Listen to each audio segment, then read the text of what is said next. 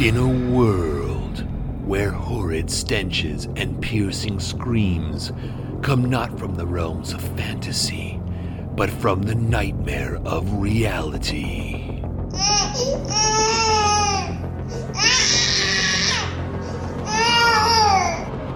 Come two heroes, bonded by love and the kind of desperation only parents can know.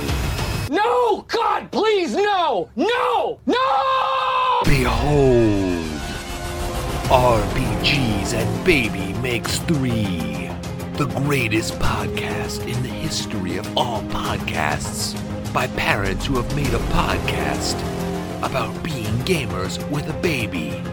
Did I mention it's a podcast?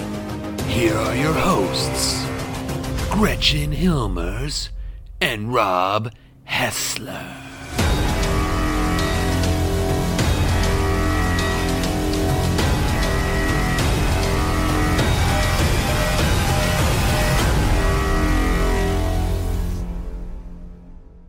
Man, that was an epic intro. Holy mackerel, that is intense. Holy mackerel, I've never even heard you ever say that in the 21 years that we have been together. Well, that just proves you haven't been listening to a word I'm saying. What was that? I am Rob Hessler, and with me, as always, it's Gretchen Hilmers. That's me. That's you. Yeah. This is the inaugural episode of RPGs and Baby Makes 3. The first one. That's what inaugural means. Wow. Here we are. We're here from the studios of our couch, and we are going to be playing for you a couple of segments that we have recorded about various... a lot of opinions. Two opinions. Two opinions about many subjects. That's true. That is true. And of course, the theme of this podcast is that Gretchen and I, we are a married couple, and we have a young child, just over 11 months old, and we are also avid gamers, both board games and role-playing games, and we're trying to navigate that while having a child, and we thought it would be fun to do a little podcast, well, talking about things that aren't really related to that, but also sort of in the context of being two gamers with a baby. And a little wee baby. Which is really hard to also do a lot of gaming right now during a pandemic. Which is, ironically, why we have time to do this. Well, yes, it's true, because we are doing our games now online. We're using, like many people, we're using Zoom, and we're doing, well, we have a couple of different various games going on right now. And Zoom is allowing us to play the games online, but like you said, we also have this extra time to do a podcast, and since the pandemic is never going to end, we'll be able to do this forever. Yeah, you know what I really miss about gaming in person, though? The food. The food. The food. The food. For sure. Oh, man. Now, if you're like us, when we have gaming days, and we'll have these epic things we call BGBBQs, which is board game barbecue. Usually it's board game. Sometimes a role-playing game might find its way in there. But we invite over a bunch of people. We have many tables going on at the same time, and it is the most epic potluck you have ever seen. That's pretty awesome. Miss it for sure. Even our regular RPG gaming table, we typically have those kind of potluck style things where people bring awesome food. Yeah. And I know we're going to talk about this more because we love food. No, we do love food. And one of us really loves talking, so you'll have to figure out which one that is. Well, let's get into our first segment here. Let's roll for initiative. They see me rolling. Some people are born lucky. Let's roll. Roll for initiative. All right, roll for initiative. So let's talk about our week in gaming. Now, this week, our week in gaming is pretty similar because we were both playing in the same games. But well start with you, Gretch. What's your week in gaming been like? Big gaming night. I mean, so to everyone listening, we have a character in the group who needed to take her test with high sorcery. Mm-hmm. So Rob went on ahead and pulled the rest of us to the side to basically tell us, look, this is what's going on. Try not to interfere. And so this whole scenario played out to see if she would be red, black, or white. And it was a big night. And she even pulled out that dragon orb, and I mean, things could have gone real bad. What Gretchen, of course, is talking about is I run a Dragonlance AD&D 2nd edition game. Gretchen is one of the players. And so in Dragonlance, wizards within the world have to either be renegades, so they're sort of basically hunted and not a part of the establishment, or they join the Towers of High Sorcery and become sort of registered sorcerers in one of the 3 orders, which, as Gretchen said, white, red, or black. And white robes are sort of on the side of good, red is neutrality, and black is like evil. But see, I feel like that's backwards. I think red should be evil, black should be neutral. And let me see if I can go ahead and get Margaret Weiss and Tracy Hickman on the phone here, who created it, and see if maybe we can discuss with our issues with their robes. And okay.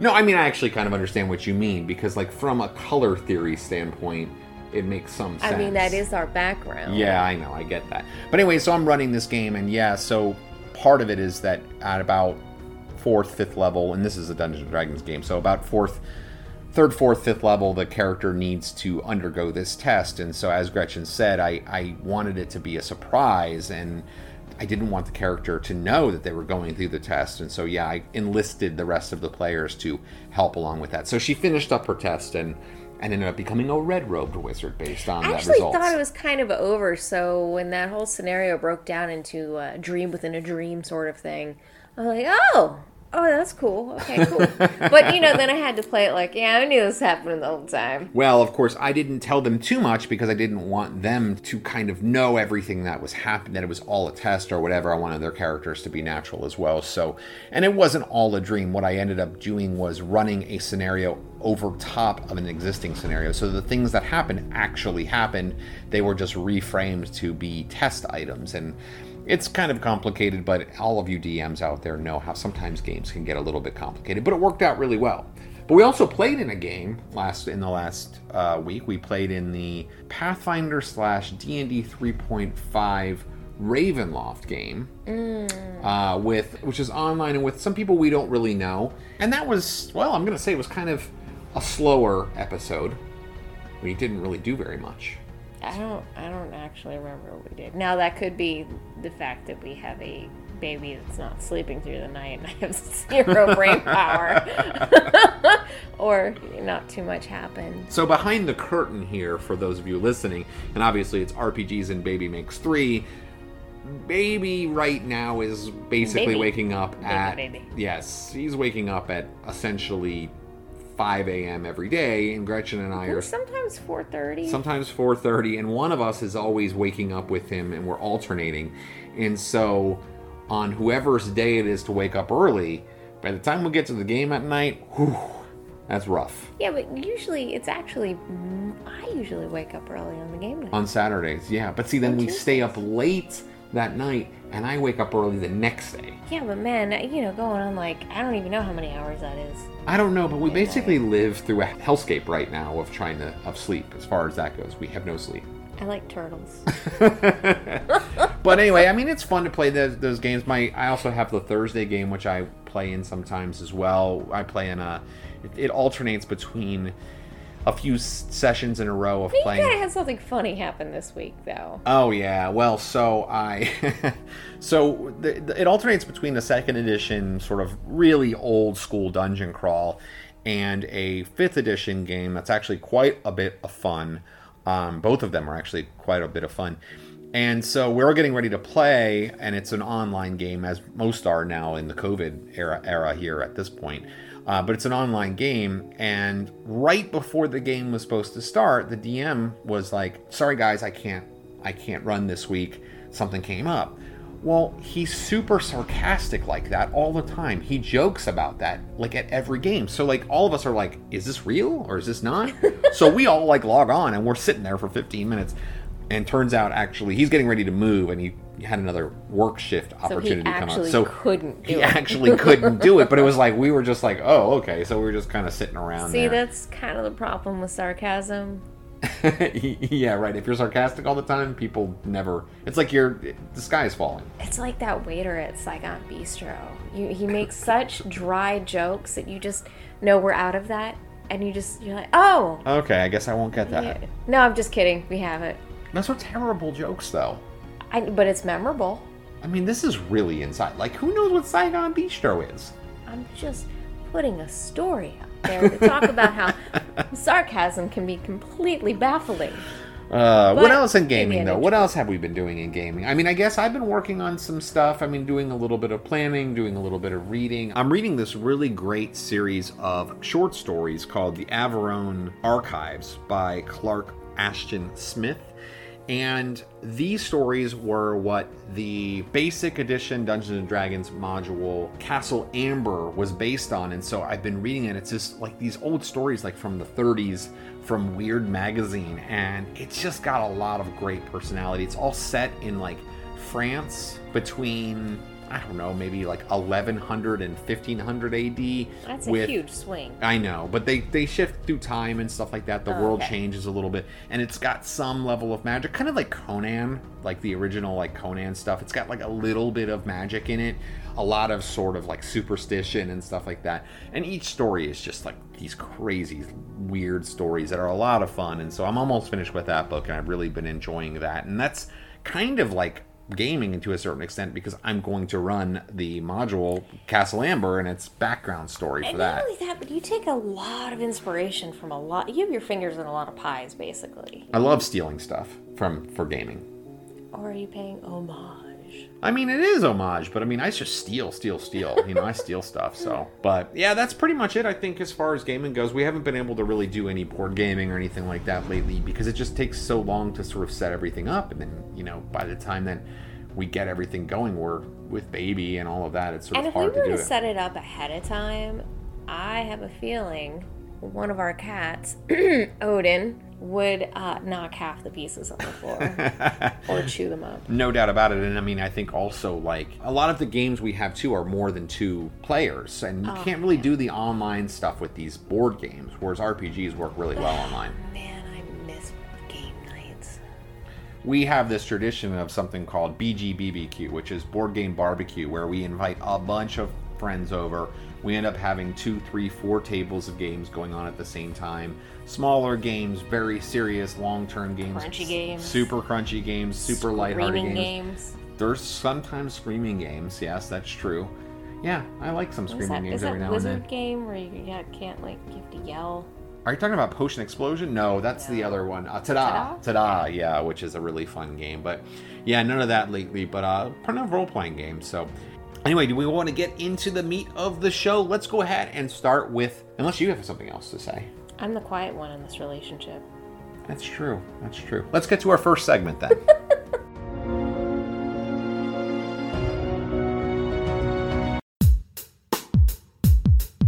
Hey, what's going on? We look at the person through the peephole. You talking to me crazy? Maybe if I get lucky, we get a little action adventure of our own going, you know what I'm saying?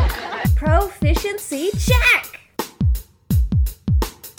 And we are going to be talking about a very interesting topic, in my mind, cheating. Oh, dun dun dun. Cheating in RPGs. Now, I think on the surface we say, I mean, who cheats in an RPG? I mean, like, why would you cheat in a game you can't win, right? But at the same time, I think, you know, we buy into these characters. They become important to us over time. And we don't like them to die or lose. We don't like them to fail. And certain DMs, certain game masters will, and certain games will kill your character. And you've invested a lot of time and energy into it. So, I mean, I can understand that there's a logic to cheating. Yeah, but you've come across some strange cheating scenarios where, you know, and the funny thing about you is you will do the online dice rolling just to make sure people know that you're being legit about something. Or I've seen players, because we're doing a lot of the Zoom RPG right now because pandemic, they'll pick up the die and show the camera so you can see. I just think that it's funny, but it's also sad. Like, there's a concern that they think possibly that they could be considered cheating. But I don't want to play with anybody who's going to cheat. I just want to trust that you're rolling the die and you're doing it right and you tell us the right thing, and that's the way it goes. Well, okay, let's talk more in depth of this. So, because I act as the dungeon master or game master in a lot of the games that you and I have played together, and I've had a bit of a change of feelings about cheating. So I had an experience where I had a player in my game who cheated regularly. He would... Now, how did you know this? So he would... First of all, he always rolled awesome. I mean, like, all the time. But then I started to notice what he would do is he'd put a die down that had a high score on it, roll a different die, and then call out the number that was on the die that was sitting there already that had a high score on it. So you could look at his die rolling tray and see that there was a die that had the number he said, but it was not the die he rolled. Did all of them look the same? No, but like, you think about how much energy and effort it takes to run a table where you have 4, 5, 6 people. Plus you have a screen in front of you. And there's all this stuff going on, and I don't have time to really be, like, honing in on this. But I started to notice that he was cheating. So my initial way of responding was that I said, well, okay, don't cheat. Okay? He kept cheating. I just said that, hey, I know somebody's cheating in this group. Don't cheat. Just stop cheating. That didn't happen. So then I said, well, look, I'm not going to stop you from cheating. But if you cheat in my game, I will cheat against you as the game master. Now, that's an effective method, but I don't want to cheat. No. I don't want to cheat as a game master, even against another player. It puts it as a sort of confrontational scenario between player and game master, so that's not really fun. I ended up kicking out that player from the game for other reasons. It wasn't even about the cheating. But since that time, I've changed my viewpoint on cheating. I actually don't care if people cheat. Well, okay, I shouldn't say I don't care at all. I care, like, internally and emotionally, but then I just let it go. Because we're all just here playing a game. I don't really care as long as the cheating doesn't overshadow another player in my game, like as if it makes the player who is cheating somehow elevated above everyone else, or they get more sort of, screen time, so to speak. If that happens, then it's an issue. But if that's not happening, if they just like make an extra saving throw, or hit an extra time, or do more damage, or something along those lines, I don't really care if they cheat. I mean, it's really not that big of a deal. I don't know. I mean, what do you think? I mean, when I explain it that way, Get their ass out the door. Look, I'm selective about the people I have in my life and that I spend time with. Now, I know that when you're in a gaming group, it can just be an assortment of randos, and you're all brought together by the person leading the game. But thankfully, in the games that we've been doing, I feel like we all have a camaraderie, we all get along, there's an energy. I just think that if you have someone who's cheating in the group, then that's not the vibe that I want to go for. And who wants to spend time with people who are going to lie to you? I don't know. Yeah, I get that. But, so we're talking about cheating in terms of rolling dice. Yeah, but still. But there's other ways of cheating, too, that we haven't really even talked about. Like having equipment that isn't on your character sheet and saying you have it or writing it in, for example. Or doing things like where you are metagaming in a way is cheating. Like where you're allowing your character to have knowledge in the game that your character doesn't have. And I know you've experienced that. I've experienced that before. I actually am more bothered by that, which I don't know if you... I mean, I kind of think of that as a form of cheating. It's like... But see, I kind of feel like sometimes it's hard to differentiate out of character and in character. Sometimes those lines get blurred, and I think I can kind of understand that from time to time. I don't necessarily know that it is full-on cheating. Like, how do you benefit from that? Other than, that this character is, about to lick some mold that could kill you, so my character's not going to go over there. I guess that is benefiting. When you're using your outside knowledge in kind of an extreme way to the benefit of your character, that is cheating. Like it gives you an advantage. I mean, it's just as much to your advantage as deciding that the die that you rolled didn't actually roll a 5, but instead of rolled a 15. I mean, like, you think about that. You know, this is something that gets tricky for me, is I'm playing a Kender, and they're supposed to be fearless. Not stupid, but fearless. And they want to just go do things. And, you know, I'm sitting there thinking, oh, well, that plant with the delicious looking berries that my husband just dangled in front of my character is probably going to really hurt my character. I don't want to go over there. But I know that my character would go over there. And it's so hard sometimes for me to send my little dude in into the jaws of death, basically, because he wants some shiny, delicious looking berries. I still do it, but I have found myself like, second guessing things, or, trying to convince other characters to go in first. I don't know. It's hard. Is that cheating? Would Tick Tick always be like, I'm just going to go in and do this because my friends want me to? Or would he, at a certain point, say, you know what? Nah, why don't you go into the dark hole this time? Well, I mean, that's sort of interesting, too, because, like, we're also, when we're talking about metagaming, we're defining what we think is the right way to play a game, a role-playing game, onto everybody when we say it is black and white cheating. Because some people, metagaming is not even an issue in the games. Like, just as an example, I've played some games in Pathfinder Society before. And so Pathfinder Society, if you don't know, every game is a one-off, and it lasts 3 to 4 hours. And Pathfinder Society here, pre-COVID, was you sign up in advance, you show up, and you play. And sometimes you might know 1 or 2 people at the table, maybe you know nobody. You bring a character, or you can play a pre-made character that they have a variety of characters there. And there isn't as much role-playing investment in those characters. And so when I noticed when I played those games that when it came to combat and tactics and stuff in the game, it became metagame. Like, the game itself transitioned from a role-playing game to a tabletop combat simulator. Right?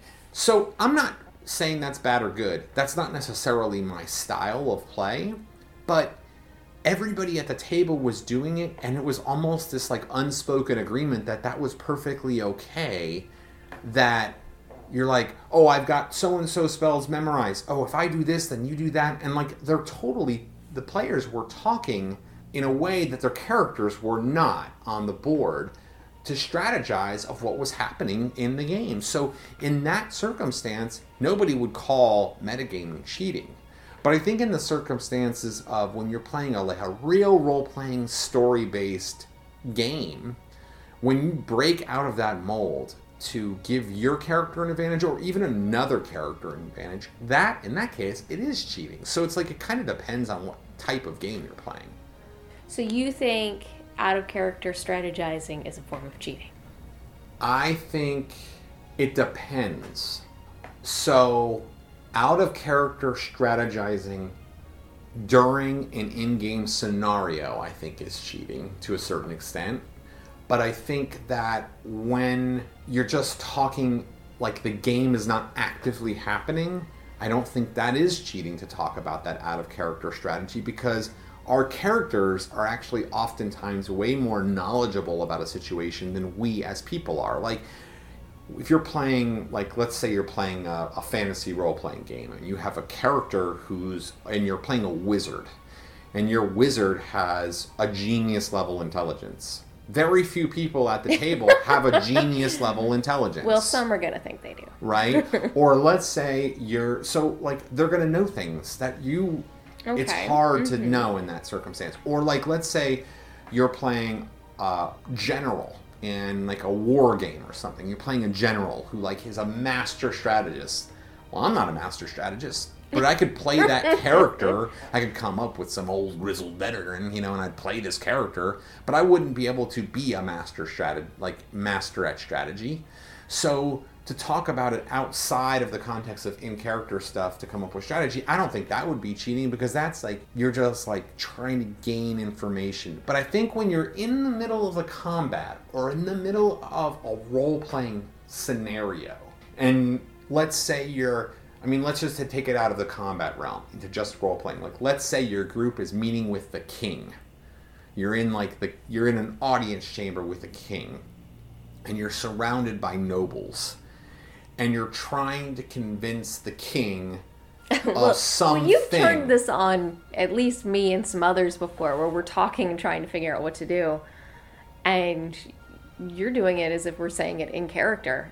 And that's a great way to do it as a DM. And it's a really awkward moment. We're like, no, I didn't mean that. Well, I try to use humor to just remind you, hey, you're in front of these people. You can't.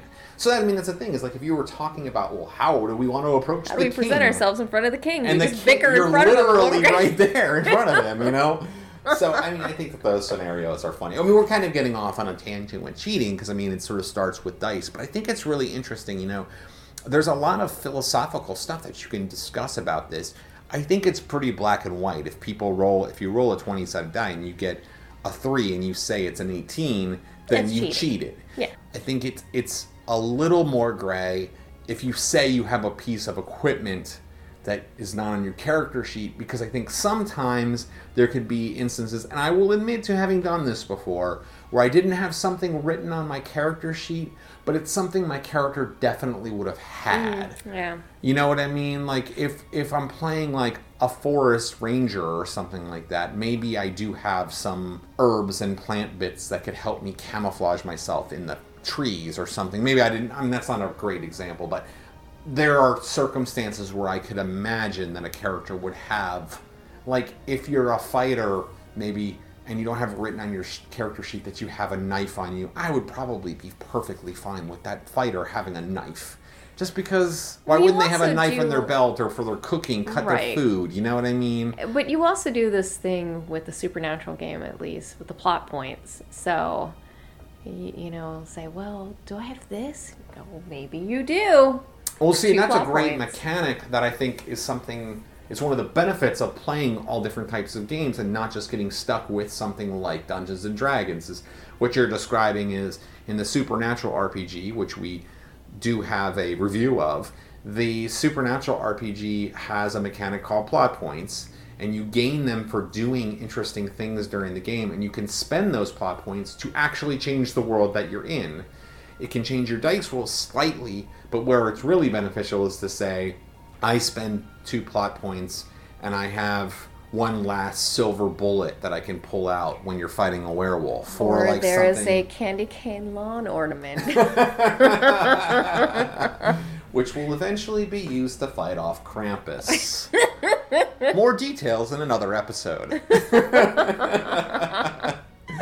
But yeah, I think so that kind of eliminates that style of cheating or whatever. But one of the things about Supernatural, and this is another benefit to that, is Supernatural is a fail-forward game. What that means that if you fail, you don't usually die in that game.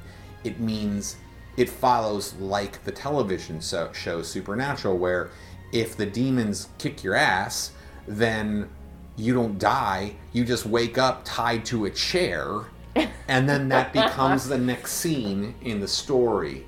Whereas, in a game like Dungeons & Dragons, you get your ass kicked by the demons, you're probably dead. Although I would probably have you tied up in some other place, because as a DM, what's more fun than being able to twist the story around just by having the characters lose? Well, you really like story. Yeah. Are we still talking about cheating? I don't know. Anyway, if you got your stories about cheating, then go ahead and send us an email. RPGs. I'd love to hear the best example of someone cheating that you've witnessed or that you've done. All of this could be anonymous, of course. But let's hear it. Yeah. What have you done? We'll talk about it on the show for sure. rpgsandbabymakes3@gmail.com. I would love to hear it. So yeah, hopefully you all will send us in your stories, because I think it'd be really interesting.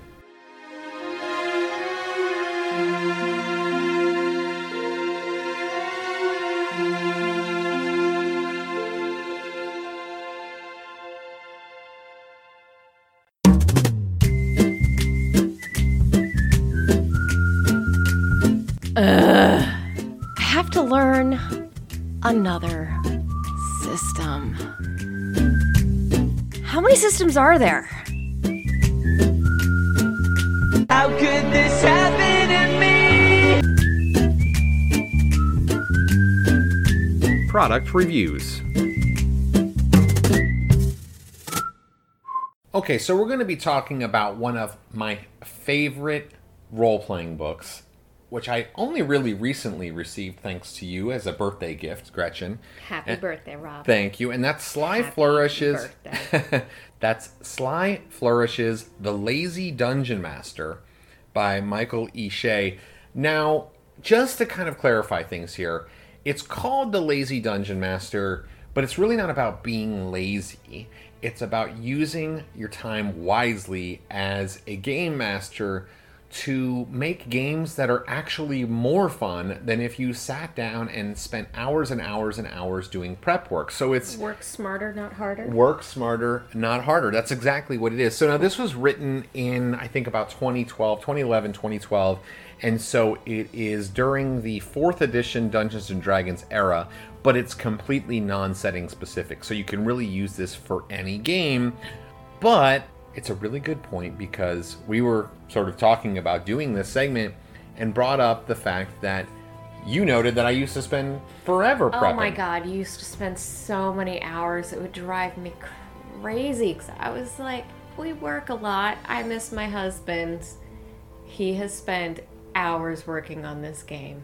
Well, and right, and so like I'm trying to write out all this stuff Hours. really hours. I'm trying to write out all this stuff that is interesting for a game, and then also trying to predict X, Y, and Z that the players might do, so that way if they go in this direction or that direction or that direction, then I'm like prepared for it. Yeah, but let's be honest. You could plan out every single direction. Left, right, north, east, up, down, and then we go backwards. Of course. I mean, that's kind of the way it is. But the funny thing is, and I think this is where I really learned that lesson, is that you've often told me that the best game I ever ran was called A Very, Very, Very Bad Day. Oh, so amazing. Which was for the Supernatural RPG, which had literally 1/2 of a page of notes that I prepped in 15 minutes. We all laughed so hard. Most of us were in tears that whole game. So what it was that it was a situation where somebody was in our gaming group was supposed to run a game that night, and she ended up being sick, so she couldn't run the game. But I wanted to play. Like, I was really looking forward to it. She canceled an hour before the game was supposed to start. So I was like, well, screw it. I'm going to run a game tonight. And we had been playing Supernatural for a couple of years, and so we knew the rules. And it's one of those things where Supernatural is a very episodic game. So you can Monster of the Week. It's Monster of the Week. So you can play a game at any time, and like you can have different players, and we would often have different players at the different games.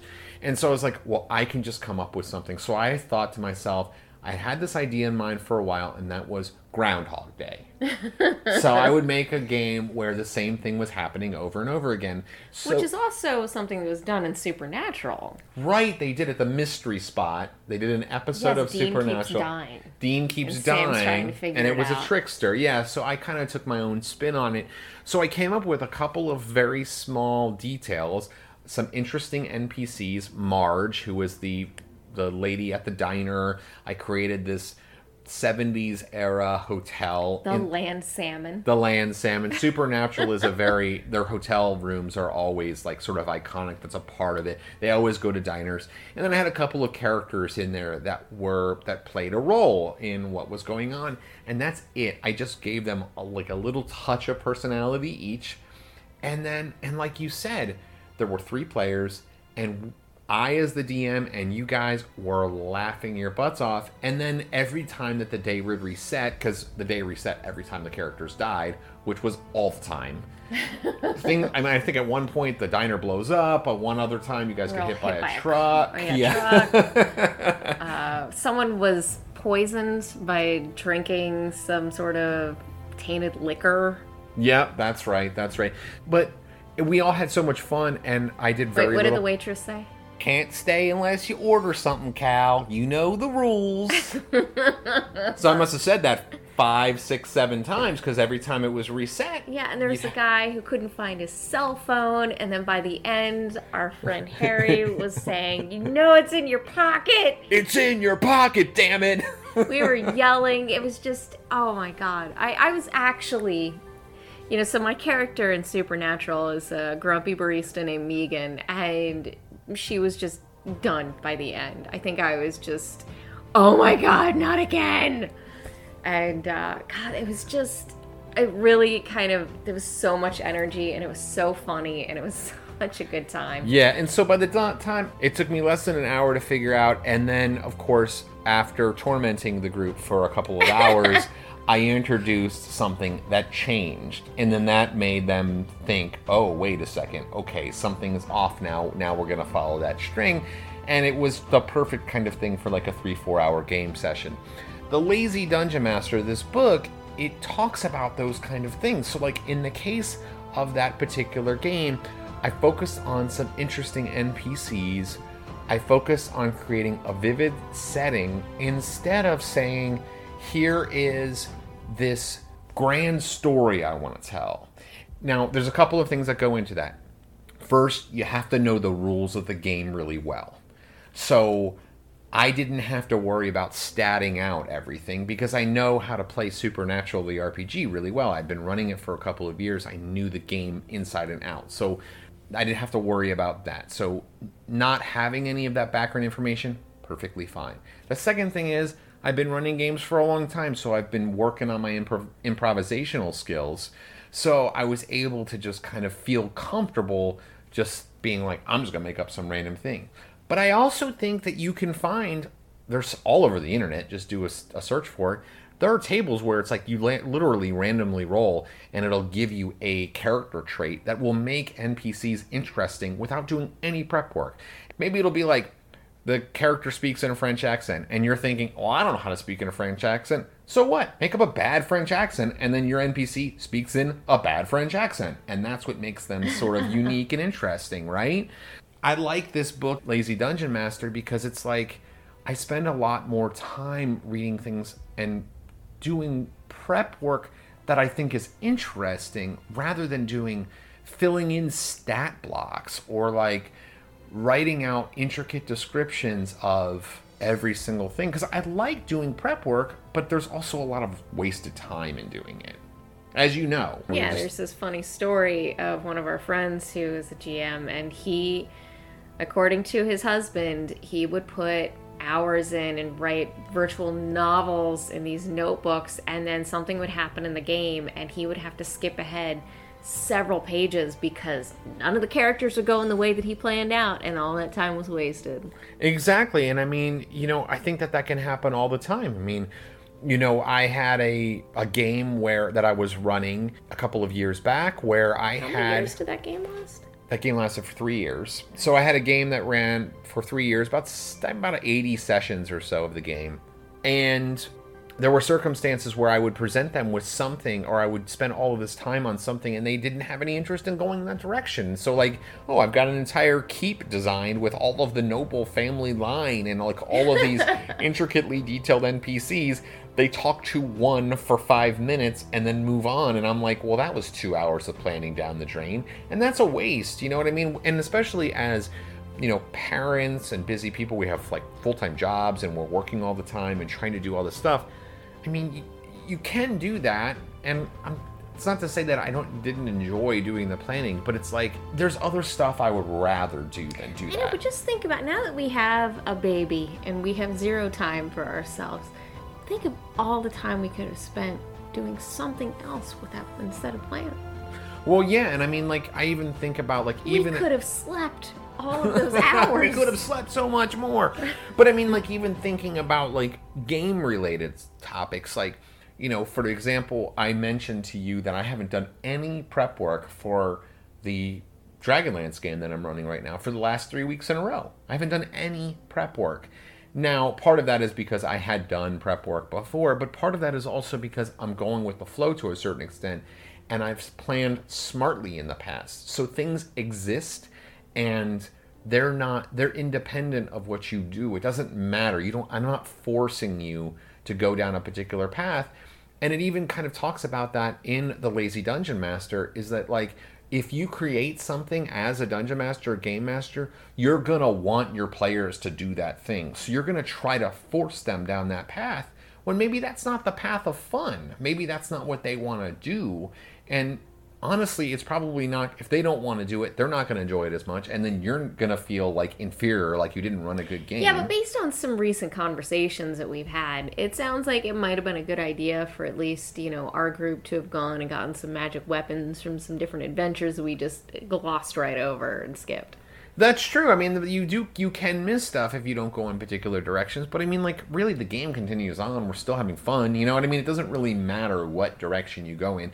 The point of playing a game is to have fun. So, like, by using some of these techniques in this book, which I love, it just makes it so that way you're just focused on doing some fun stuff. So instead of doing prep work in the last couple of weeks, I've read another module that I really am excited about, which is called Castle Amber. It's a basic edition, or expert set edition Dungeons and Dragons module from 1981 that I've heard is fascinating, interesting, and I spent time reading that I wouldn't have had otherwise if I had to sit down in front of my computer and design intricate details of the city that you're in.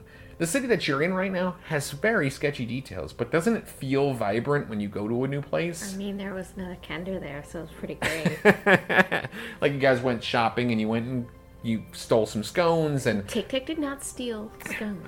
And you guys went to visit a mage, Megana the Red. I didn't even have her named before you walked in there, but I was working on doing in my day job, writing an article about an artist, Megan Jones. So I was like, Megana. I just put an A at the end of her name. She became Megana. She was a red robe wizard, so Megana the Red. Megan might actually really appreciate that. You should I know she does play RPGs. But I mean, like, I just came up with that right on the fly.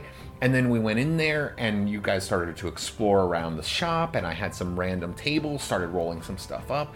We ended up having a pretty interesting hour-long encounter in that shop that people were fascinated by, and it kind of added some dimension to my world, and I had no prep work on that at all whatsoever.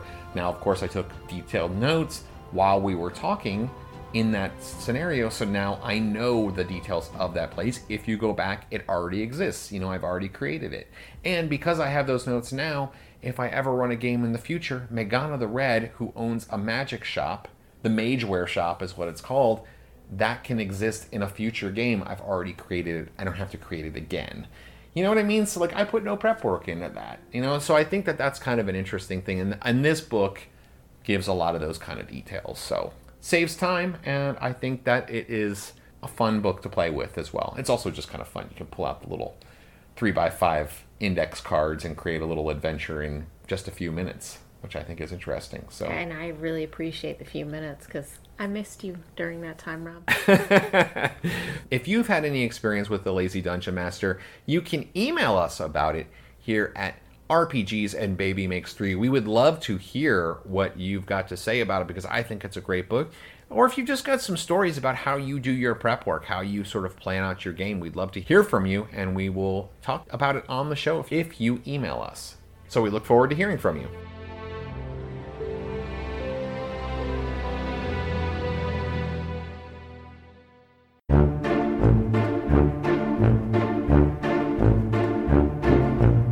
What's in here?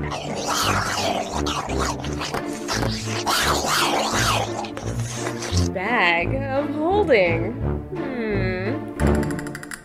So we're going to be talking about a subject I didn't think was controversial at all, but apparently I think it is. It's very apparently controversial, and that is dice. Now, just to kind of lay this out here is that, everybody, well, except for apparently Gretchen, has... You can't say everybody. I think most people... So, let's just get this started here. Okay. So, in RPG gaming, tabletop gaming, a dice collection is kind of a thing. I mean, people love to get their dice, and it's a huge market out there. Well, when you talk about a collection, then yeah, of course, there's so many cool types of dice out there. I mean, you have metal ones, shiny metal ones, matte metal ones, copper ones. You have sparkly ones. You have ones that you can't read because there's too much intricate detail and you never use them. And plus, just like the polyhedral dice are just kind of cool. Like, so... when you're a kid, it's like only a six-sided die is like what you know, right? But then like, the thing that's kind of cool about tabletop dice is like there are D4, D6, D8, D10, D12, D20s, or even D30. D100? There is a D100. Oh my god, that is chunky. Yeah, it is. It's like the size of a ping pong ball. And they're very expensive, actually. Really? Yeah. And that's the point, though. And you mentioned, of course, the different types of dice here. And so recently we were having a conversation with our gaming group just about dice, and my birthday was recently, and you got me some awesome new dice, including a set of metal dice, which are nice and heavy and wonderful, and I want to use them to kill the PCs. I mean, not at all. I don't kill PCs. But it's like, I literally am keeping them in a different bag than the rest of the dice, because they're special, and I think, oh, they're special. I'm only going to roll them at special times. So I've been collecting these dice, and I shifted out some, and I have a bunch of dice. And you've had the same dice for like 5 years. Yeah, so, I mean, okay, but here's the thing. When you talk about your dice, you want to bring them out for special occasions. And okay, that makes sense. I can get behind that. But is there a die that you just don't use when you want to cause some damage because you think it's going to roll low or too high? Okay, so I have this clear die with white numbers on it. It's a D20. Okay. Clear die with white numbers. I've had it for a while. Actually, you bought this for me years ago. I have this die, and it is amazing at rolling 20s and 1s. So one or the other. And also I've noticed that it rolls 13s a lot. So it depending on what game you're playing too, a 20 is a critical success or a critical failure, depending on what you're doing, in a certain given game or whatever it might be. Like one of our games that we're playing in is AD&D 2nd edition, and in that case, a 20 can be a critical success in a critical hit, or a critical success at, a saving throw, for example, but it can also be a critical failure when doing a proficiency check. So it's not good in that case. But it's mostly 20s, but then it's got a lot of 1s in it. So there'll be that critical failure. But I like that about it too, you know? But okay, so there is a superstition about dice in the RPG community. Of course I have there witnessed is. it. It is, but it's not logical. A die cannot be cursed or better unless the way it was created is maybe weighted in a certain way. Well, that's the thing, is that there's imperfections in the creation of these things. They're not perfectly perfect. So, But wouldn't that be a form of cheating? I mean, really? If you knew it. So I remember long ago. All right. Way back when I was a young child. There was a guy who I know who buffed his die on the 20 side of it. So it wouldn't sit right on the 20, and 20 on the 20-sided die is opposite of the 1. So it didn't make him roll more critical successes or anything like that, but it made the likelihood of a critical failure less. So that was, in that case, cheating. But I think if you come across a die that just happens to roll well for you often, is that really cheating? If the rolls mix up enough that it's not going to be, I know I'm going to get this or this, then okay, no, not cheating. But if you roll a die that gets what you want it to get often, then I feel like maybe something's off with that die. Well, look, I think at some point you and I are going to have to do another segment on cheating, because I think that this is an interesting topic in and of itself. Okay, but die. Okay, let's talk about the superstition of die. So superstition of dice. I mean, think about how much we come to love our characters. I don't know how many times in the last month that you have said to me, how you've expressed to me how sad or upset or even maybe like angry at me you would be if your character You Tick will be Tick, sleeping on the couch. yeah, if your character Tick Tick Bramblebing, the Kender in the Dragonlance game that I ride, Oh my God. if he dies, He dies. like you're literally gonna be mad at me about it. And what do you say? I don't kill characters. Yeah, the game kills characters. But see, but the point being is that like, so we invest a lot of emotional energy in our characters. So therefore, if there are dice that perform well or perform poorly, we can associate superstition with those things. Yeah, but I've been using... Okay, so you got me that dice set. That was the Cthulhu dice. It's beautiful. They're beautiful die, but it's just a little hard to read. Well, describe them. Describe what they look like. So they're black dice, and they have purple decorations and purple numbers on them, but it's a very dark purple, and it has gotten increasingly more difficult for my aging eyes to see them. So I don't really, and also when you're gaming, you're not going to have it bright in the room. It's a little dim, so it's a little bit harder to see them. So I don't use them really. Right. And the designs that are around, the numbers are in the middle of the designs, and the designs are all this like creepy elder Cthulhu, elder god Yeah, it takes thing. up a lot of space, so the numbers are small. And the numbers are also themselves designed in an interesting way. So they're very cool, like, but they're not user-friendly. Right. And then I have this other set that are, I can read them very easily. But I've been using the same 2 sets of dice for, when did you get those? It's got to be like 5 years, 4 or 5 years you've been using those dice now. A while. And I don't switch it up. I don't think that one dice rolls better than the other. It is what it is. Yeah, no, but you're wrong. Oh. Dice have mythical properties to them, and not. you just don't understand. You have to be crazy to think that it's crazy. It's crazy. Well, okay, it's so not logical. I get that it is like it's definitely illogical.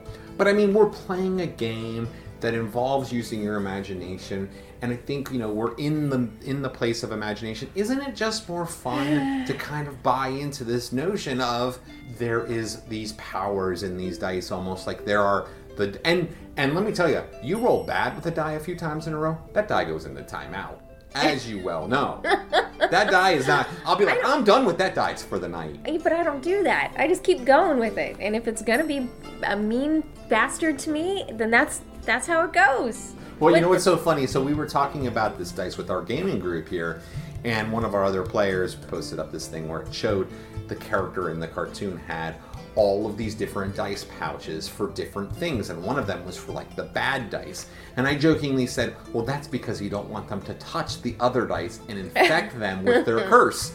And I pulled out the dice that didn't roll well I recently redid my dice thing, and I put them in another pouch. Now, and I'm a pretty rational, logical person, but I didn't want those dice touching my other good dice.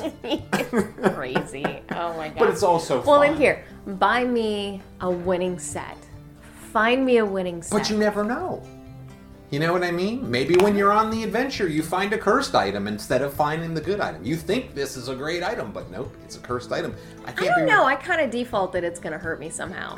Like, we found that ring of teleportation or transportation, whatever. Teleportation. Teleportation, and I'm like, okay, what's going to happen? Is my character going to get shorter? Am I going to lose a finger? Something bad's going to happen here. Well, it's going to transport me into a pit of wild dogs that are going to tear me limb from limb. The funny thing is you're joking, but that actually can happen in the version of the game that we're playing, because we're playing AD&D 2nd Edition. In that case, teleportation can actually teleport you into, like, the stone of the ground and kill you. So there is the chance. See? I do not default to, this is a good thing. No, I always think about, how is this going to kill me? Sounds pretty illogical to me. I'm hardened into the ways of good luck. Anyway, it's a funny subject. It's an interesting topic. So if you're out there listening and you've got some thoughts about your dice, then send us an email here at rpgsandbabymakes3@gmail.com. We'd love to hear your dice stories because I think that they're awesome.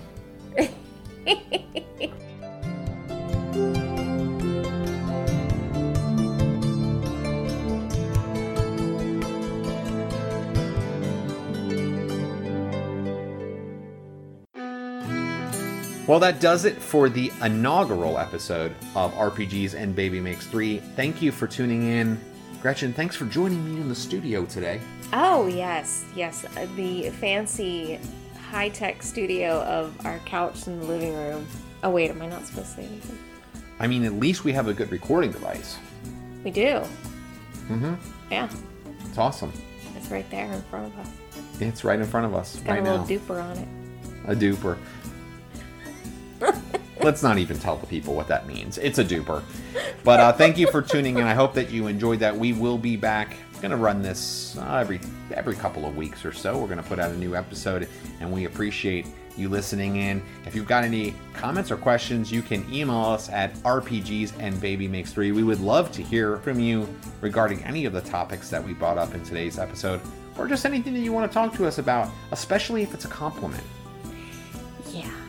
I mean, there's going to be lots of criticism, too. What are you talking about? Nerds never criticize. Thanks for tuning in, y'all. We will talk to you in a couple of weeks. We appreciate it. Bye. RPGs and Baby Makes 3 is a production of Gretchen and Rob sitting on their couch. Email the show at rpgsandbabymakes3@gmail.com. You can find more episodes on Podbean, Spotify, and iTunes, as well as on our free Patreon page at patreon.com/RPGs and Baby Makes 3.